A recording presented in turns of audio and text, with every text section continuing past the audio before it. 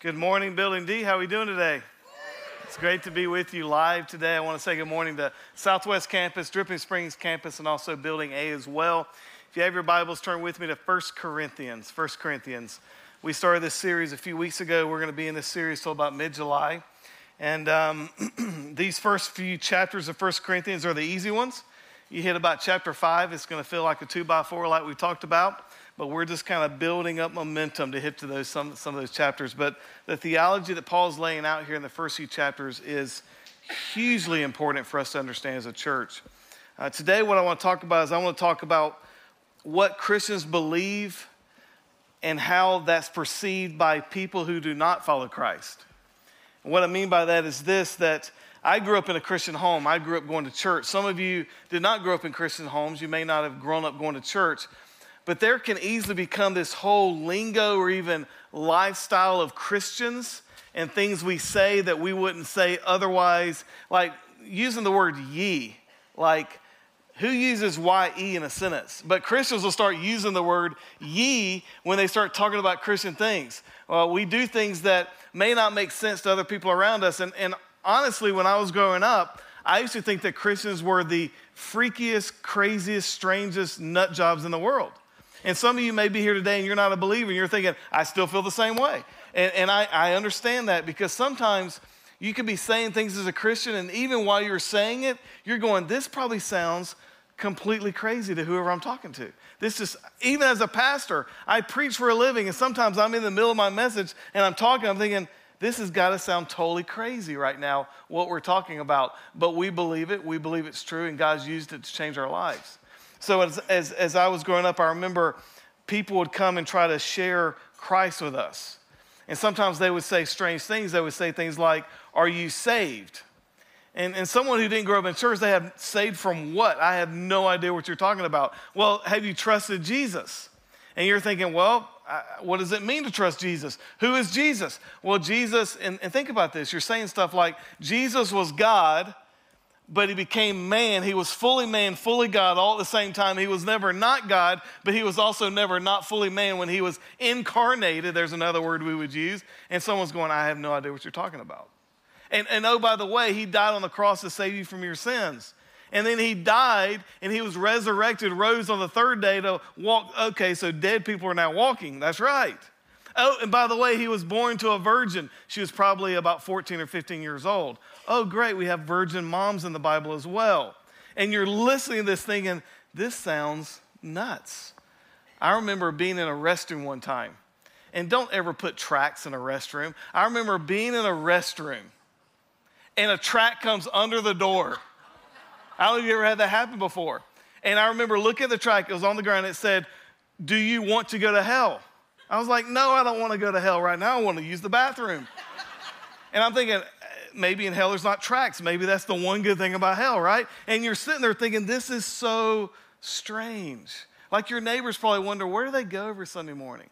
Have you ever not come to church? I know nobody in this room, but have you ever not attended church and you're out on a Sunday morning, you're going, oh my gosh, there's like this whole world happening out here that's not going to church. And this is odd to people at times. And sometimes we can feel like this sounds crazy. I remember talking to a non-Christian one time, and he had never been to church in his life, and he was going to come to Austin Ridge. He said, so do y'all have like uniforms you wear? And I just thought the question was great because he was totally clueless. He's like, do I have to wear one of those bracelets that says like, what would Jesus do? And do I need to throw my music out? Do I get a bumper sticker to put on the car? And it just at times, it gets odd. I think the Corinthian church was struggling with some of the same things.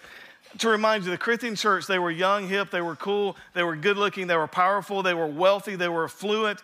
Austin is Corinth. And these were folks who had not grown up in church. These were folks who a few years ago, they were worshiping false gods.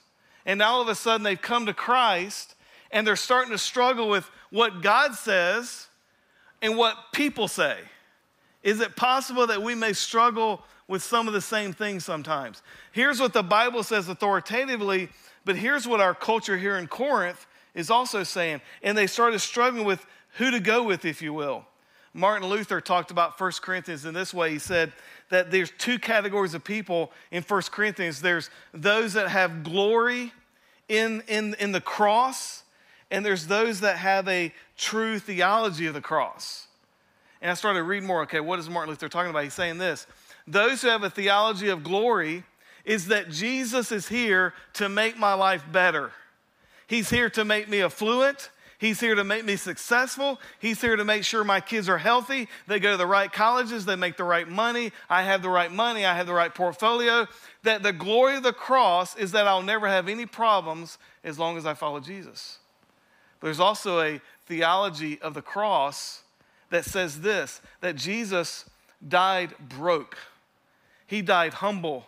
He was a servant. He was what we would call today homeless.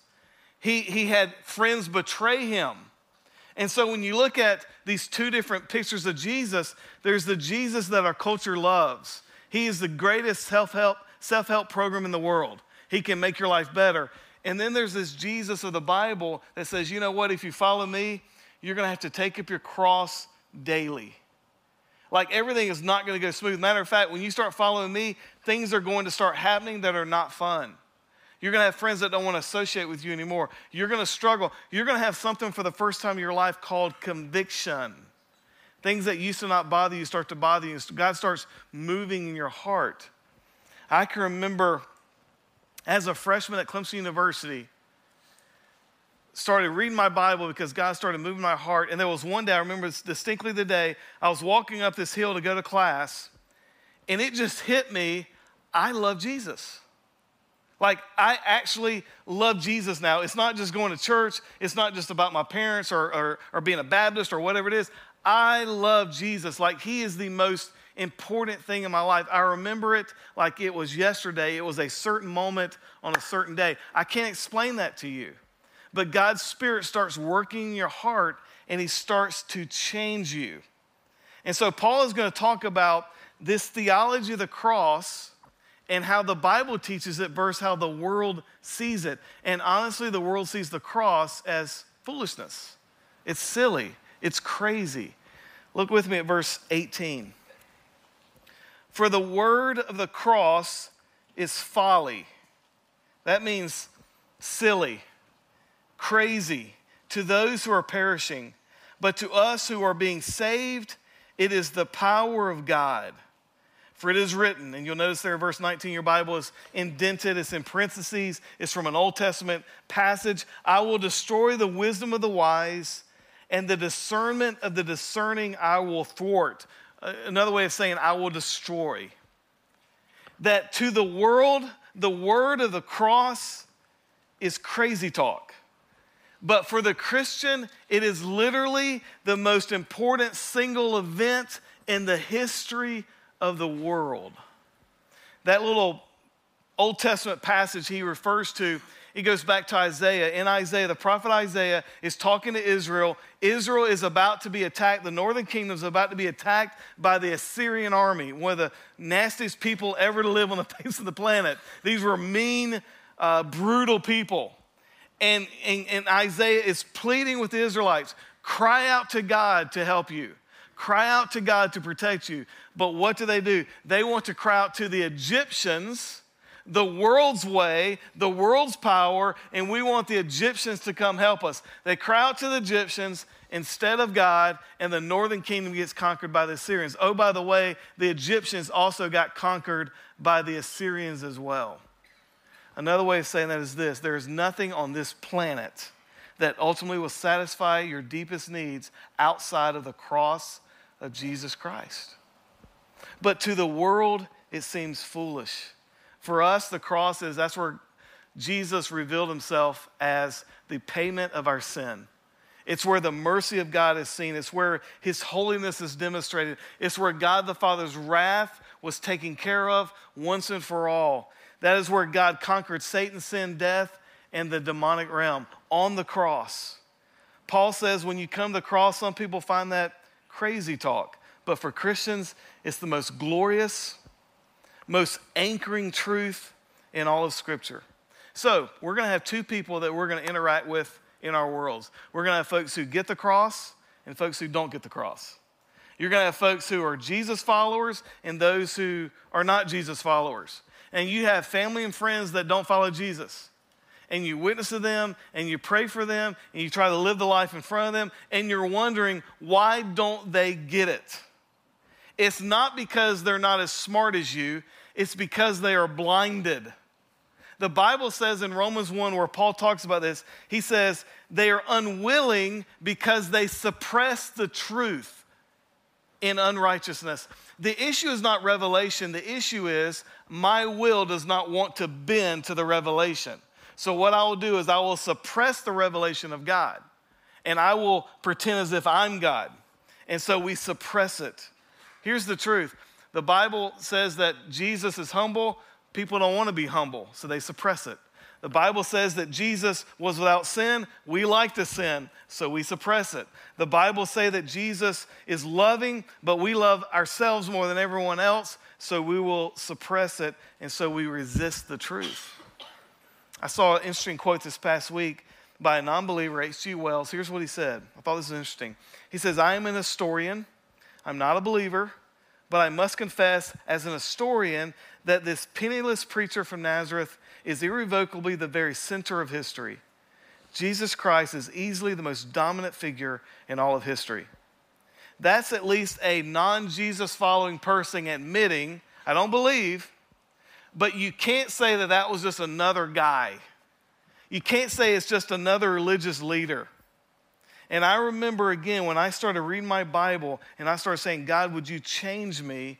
That the Spirit of God started convicting me of things I used to do. I imagine if I said this morning, do you remember when you were a non-Christian?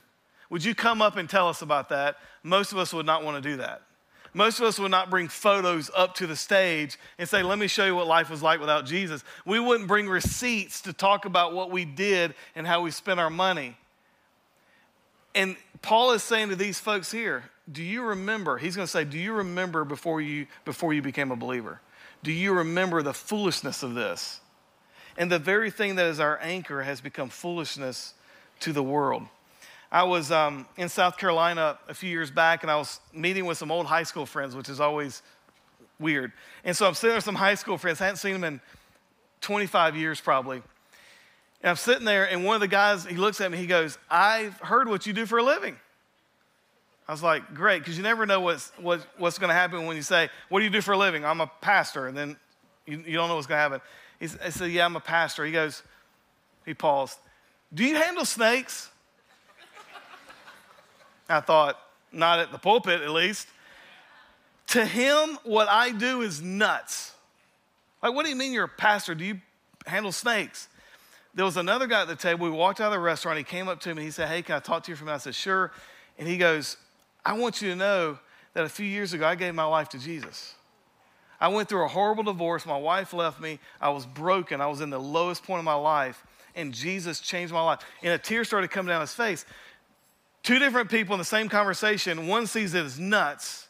And one sees it as, it is my very anchor of life. It is my very source of strength. Jesus is my all in all. Some people get it, some people won't. What's the difference? The difference is God has opened up your heart to truth. You weren't smarter. Have you ever been, you remember kickball, elementary school, remember? I don't know if you remember that far back. Some of you are old. Remember? And you'd pick teams, remember that? Who always got picked first? I never got picked last, so I don't know what that's like, but I've heard it's bad. You would always pick like the biggest kid, the strongest kid, the most athletic kid, and then it's the most brutal thing in the world. You pick this guy, I take that guy, I take that girl, I take that girl, I take that guy, and there's always one scrawny kid left, right? It's the worst feeling in the world. Here's what Paul's going to tell you in this text. Don't get arrogant to think that you're a little smarter than everybody else. God chose you and you were unchoosable. You were last. You were the scrawny kid. You have nothing to boast about. You weren't smarter. You weren't beautiful. Most of us did not come from noble backgrounds. And so the cross for us, why would we trade the cross for the culture's theology? Why would we trade a Mercedes for a skateboard, a Ferrari for a Vespa?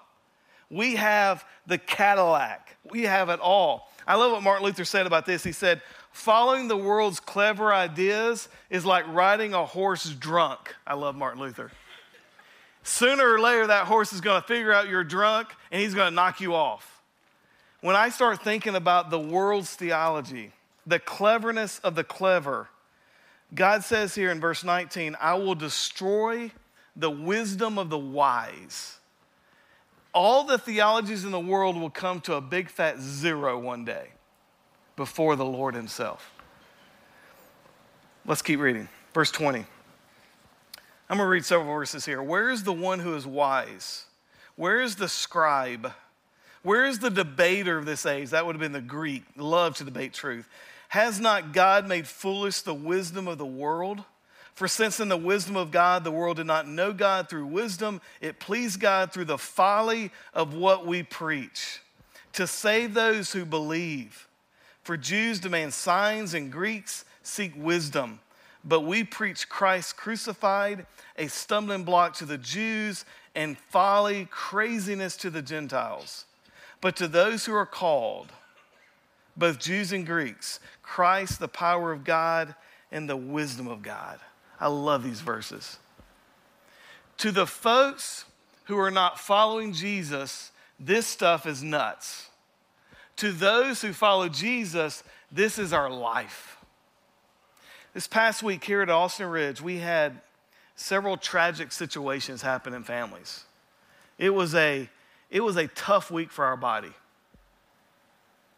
And I've watched people get phone calls from the doctor. And I've watched people take the news, you have 3 months to live. I sat with a man of our church Friday. He was told a few months to live 3 years ago. He's still living. To watch a Christian get that call is drastically different than seeing a non-believer get that call. My wife and I were watching TV the other night. Yes, your pastor does watch TV at times. And we're watching TV, and on this program, there's a funeral. And the person died. When you hear non-Christians talk about death and what they want for a funeral, it is nuts. They have nothing to say. It is, we have no hope now. It's over. Like when you die, it's done.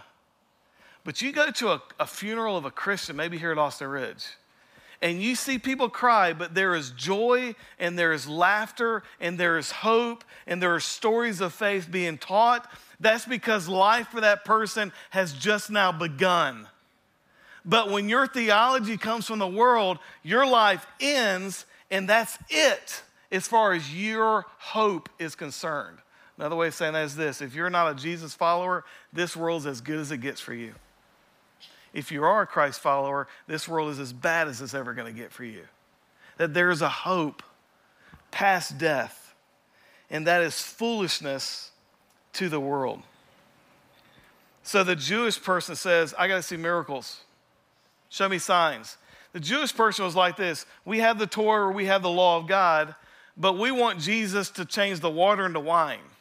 We want to see Jesus walk on the water. We want to see miracles. We want proof. God kept sending prophets. Thus saith the Lord, thus saith the Lord. That's great and everything, but we want to see miracles. Some of us treat Jesus like the Jewish people do. God, I love you as long as you answer all my questions. God, I love you if you answer all my questions with the right answers that I want to hear.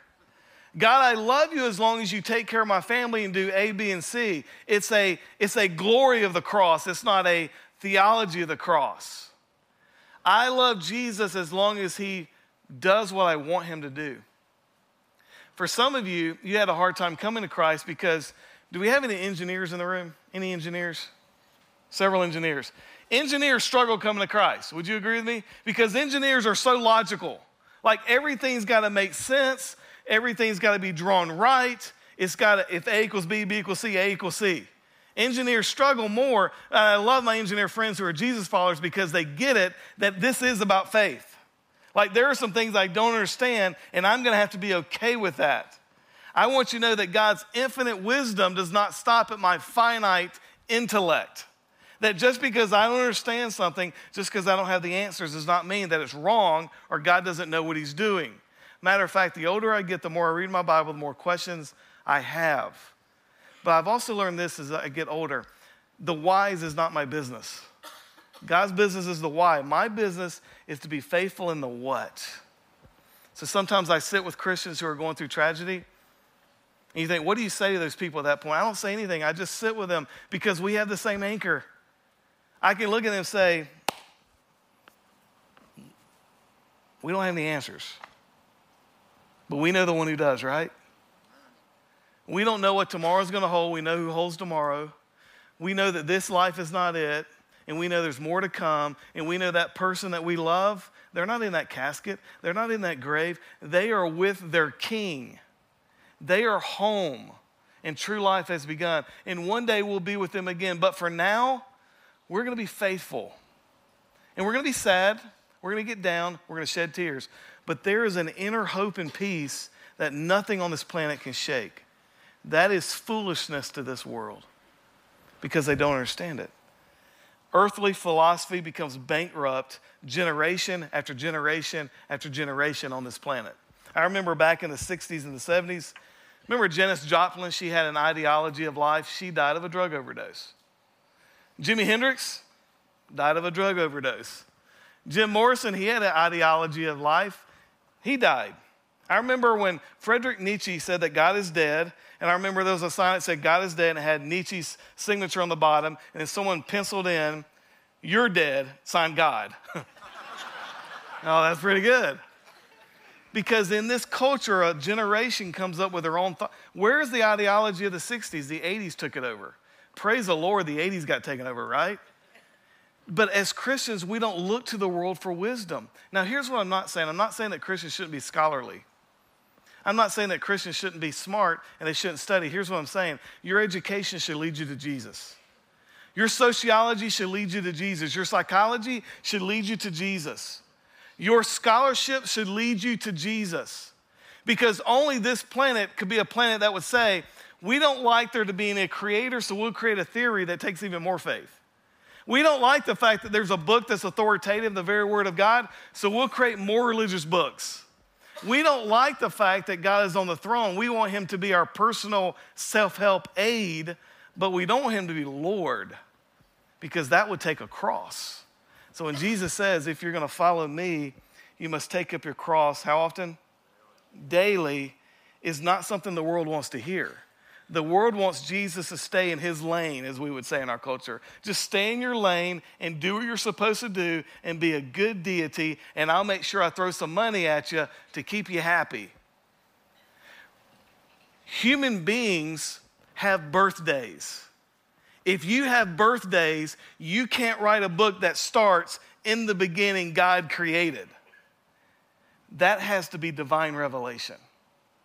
So Paul is saying you can take your Scientology, you can take your pantheism, you can take your new spiritualities, and God says it all ends up as a zero.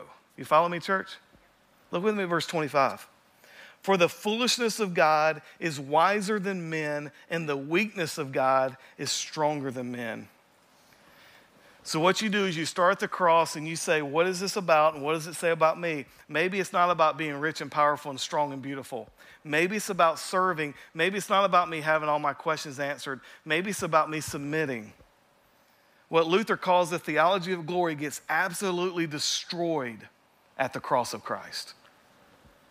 And so you have two choices. You either begin with human speculation and you end up with what the world can provide you, and that changes every generation, or you start with divine revelation and you get what only God can provide, and the earth may come and go and it will not change your hope. What Paul is not denigrating, he's not denigrating philosophers and scholars and students. He's saying that it should lead Jesus. Whenever you go to college, you ask people, what are you majoring in? There's three majors that you always say, what are you going to do with that? You ready? English? What are you going to do with that? You going to teach? History? What are you going to do with that? You going to teach? Psychology? What are you going to do with that? You going to teach? Those are the three. I think Christians should go into these fields, but I think it should lead them to Jesus, not away from Jesus. I love what John MacArthur said about this. He said, Christians don't need psychology. Because if psychology speaks truth, then you go to your Bible and it's there. If psychology doesn't teach you truth, you don't want it because it's deceptive, so you go back to your Bible and it's there. We should have the greatest psychology and the greatest sociology and the greatest scholarship because we have the truth who became a man who died for us and rose again so that where I am, you may be there when? Also. Soon. I love how the Bible ends. Come, Lord Jesus, come. I was thinking that this past week. Lord, just come on. Right? You ever have weeks like that? My son Luke had a horrible week. He was off. Friday night he went to bed at 4 a.m. He was up till 4 a.m., can't go to sleep. And I'm like, come, Lord Jesus, come. But I got to preach Sunday. I can't wait for Jesus to come back because I don't have to preach anymore. No more preaching in heaven, amen? You're thinking, amen, I don't have to listen to you anymore. That's awesome. Verse 26, for consider your calling, brothers. By the way, a calling, is that initiated by you or someone else? That's initiated by someone else. It has nothing to do with you. Consider your calling, brothers. Not many of you were wise according to worldly standards. Not many were powerful. Not many were of noble birth. Paul says, think about what you were like before you were a Christian. There's not that there's no smart Christians, but most of us are just driving beater cars and eating hamburgers and hitting the snooze button. A few of y'all might have gone to Ivy League. I know some of you are very smart. You went to Ivy League schools, right? Most of us were just hoping to get into tech. Like, I can't even understand high school physics. I have no idea what that's about. I just skipped physics. I just went around it. Can't do it. But then we're going to look at God and we're going to say, God, you're doing this wrong. God's thinking, I made the universe and you struggle making a sandwich? And you're going to tell me I don't know what I'm doing right now in your life? Can you imagine how arrogant that comes across to the deity who it says sits on his throne from everlasting to everlasting? The currency demanded by Christianity is not brilliance. It is brokenness in a sense of our guilt, and we don't try to dodge it with our own man-made brilliance. And the culture historically that has tried to invent truth apart from God has become an archaeological dig site. How many Assyrians do you see now? Know any Assyrians? Archaeological dig sites. Let's continue, verse 27. But God, I love those but God statements in the Bible. But God chose what is foolish, that's us, in the world to shame the wise. God chose what is weak in the world to shame the strong. God chose what is low and despised in the world, even things that are not, to bring to nothing things that are. I think these verses are important for us to remember that it's not that we're smarter, it's just that God chose to love us. That God looked down on me and didn't think, I got to have that guy on my team. He thought, no one's going to pick that guy on his team. And I'm going to choose to love that kid out of mercy and out of pity. And he chose to love me. God's not impressed with us. We're impressed with ourselves, but God's not impressed with us. I'm looking around Building D. Most of us are unimpressive looking human beings, right? We're just kind of normal, everyday people. Now, every once in a while, Christianity, we do have some smart people, right? I mean, every once in a while, we get a famous person like Bono. So we got Bono. He's cool, right? But you could take all the cool Christians and put them in a phone booth and they could have their fellowship because there's not many. Most of us are just normal, everyday people. Stress, worry, financial issues, raising kids, paying a mortgage. And we're just hoping that God is all the things he is. And I'm telling you, biblically speaking, theologically speaking, experientially speaking, he is more than you can imagine. Verse 29. So that no human being might boast in the presence of God. God, look what I did. Look at what I pulled off. Aren't you lucky to have me on your team? No. God says, you were not impressive. I found you. I changed you. I sanctified you. I redeemed you. And one day I'll glorify you. I initiated all of this. So when someone comes and says, I'm amazed you're going through this so amazingly, this tough time, you think, you know what? You should have seen me before Jesus. I would not have done it this way. It's all because of Jesus. He's changed my life. That's the only reason I'm responding the way I'm responding. That's the only reason I'm not reacting the way I would have reacted. That's the only reason I'm not attacking the way I would have attacked. If you'd have known me before Jesus, you wouldn't recognize me. I'm a totally different person. Verse 30. And because of him, you are in Christ Jesus, who became to us wisdom from God, righteousness and sanctification and redemption. Those are Big words, but what it's saying is your past penalty of sin has been taken care of. You've been justified. Your present power of sin is being dealt with. You're being sanctified. And one day you'll be fully redeemed. You'll be glorified. And the presence of sin will be taken care of. The greatest part about heaven for me that I can't wait for is I will be incapable of ever sinning again. Amen? That I won't have to mess with this flesh anymore. I won't have to struggle with lust or greed or selfishness. I won't have to manipulate. I'll actually have a relationship with the people that are completely pure and completely spiritual. But for now, we're going to struggle. Verse 31, so that, as it is written, let the one who boasts, boast in who? The Lord. Which means this, church, we're no better than anybody else. That you and I are big fat sinners just like everybody else. We weren't smarter. God just decided to change our hearts. Why did he change my heart, not someone else's? I have no idea, but I'm so glad he did. My job is to be faithful in front of all of those hearts. My job is to pray for those hearts. My job is to love those hearts. If at any point Christians forget they're sinners, they were saved by grace through faith, it's not us, but it's the gift of God, lest anyone should boast, then we become arrogant, boastful Christians who lose sight of the cross, which means we're losing sight of Jesus. You know, back in the time of Paul, it was not appropriate to talk about the cross in general conversations. It was such an obscene, horrific place of execution. Roman citizens couldn't even be executed by a crucifixion. You had to be a Gentile to be executed by a crucifixion or a non-Roman citizen.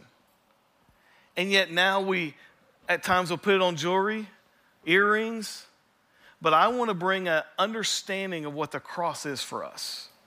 You can have it on jewelry, and that's fine, but here's the deal. It is not a token. It is not a form of art. It is the place of our redemption. It is the place where we are saved. It is the place where God's wrath was taken care of so that I don't have to pay that price. Someone died a death I could never die so that I can live a life I would have never have lived. That is what the cross is. I've had people at times say, we talk about the cross a lot. It's kind of boring me. It should never bore us. It should never get old. He's been so good to me. Hasn't God been good to you? Has God been faithful to you? It doesn't mean you're not going through pain, but he took away our sin at the cross. He took away our shame. He took away the disgrace. He's given me new life. Amen? I was thinking this week, I want to close with some words from one of my favorite hymns, Isaac Watts, 1748, When I Survey the Wondrous Cross. And I was going to sing this to you, but I'm not. Just listen to these words. When I survey the wondrous cross on which the Prince of Glory died, my richest gain I count but loss and pour contempt on all my pride. See from his head, his hands, his feet, sorrow and love flow mingled down. Did ever such love and sorrow meet, or thorns compose such a rich a crown? Oh, the wonderful cross, oh, the wonderful cross, bids me come and what? Die. And find that I may truly what? Live. Oh, the wonderful cross, oh, the wonderful cross. All who gather here by grace draw near and bless your name. Were the whole realm of nature mine, that were an amazing offering far too small. Love so amazing, so divine, demands my soul, my life, my all. A proper theology of the cross demands my soul, my life, my all. The cross gives us insider trading on life. Insider trading means this, that I've got some chips on the table and I'm putting all my chips on Jesus. I'm all in. I love to see people become all in at Austin Ridge. I love to see, I've said this before, I love it when somebody starts coming, they're new, the music starts, it's just weird to them. Like, why do we sing? And then all of a sudden over time, I start seeing a little toe tap that starts right there. Okay.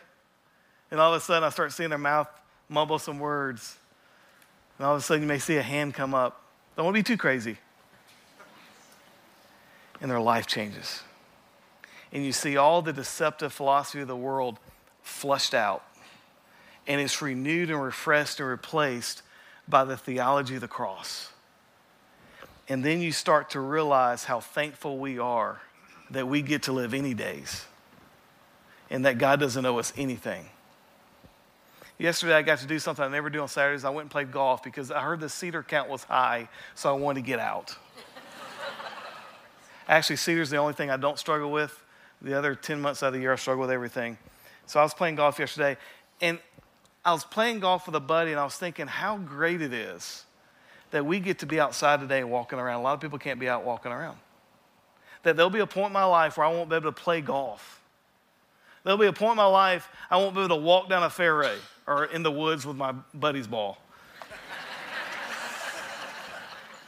There'll be a point in life where it will hurt more to get out of bed than it ever should. There'll be a point where things start aching. It's already started for me. There'll be a point where some of my friends won't be around anymore. There'll be a point where I'm not doing funerals for older people. I'm doing funerals for people my age, and there'll be a point where I'm doing funerals for people that are younger than I am. There'll be a point where the glimmer of this earth has been lost, and I just don't want it anymore. There'll be a point where I just want to go home. Until that day, saint, be faithful. Enjoy today. Get you a Snicker bar, get you a Dr. Pepper. Enjoy the spouse that God's given you. Enjoy the kids that God's given you. Enjoy the job that God's given you. And enjoy today, because tomorrow He may call us home. And until that day, may we be found faithful. Amen, church? Because we have a proper theology of the cross. Lord, today we are grateful that we get to live right now. That right now there is an understanding that I got to stand here for one more morning and be with my friends. There was one more morning where I get to open the Bible and say, "Thus saith the Lord." There's one more morning that we get to sing and we get to have fellowship in the foyer and we get to say hey to friends. And Father, there are things that happen, some things that happen in our body this week that we don't understand, but we trust you. We know you're good. We know you never waste pain, and we know that you're in charge. And so, Father, we don't see you as someone we need to direct. We see you as the one that we have to kneel to, that we want to submit to the sovereign one who holds everything in the palm of his hand and who has created both earth and sky. Father, may we be a people of great joy because of the cross and of great humility. It's in the glorious and beautiful and majestic name of Jesus we pray. Amen.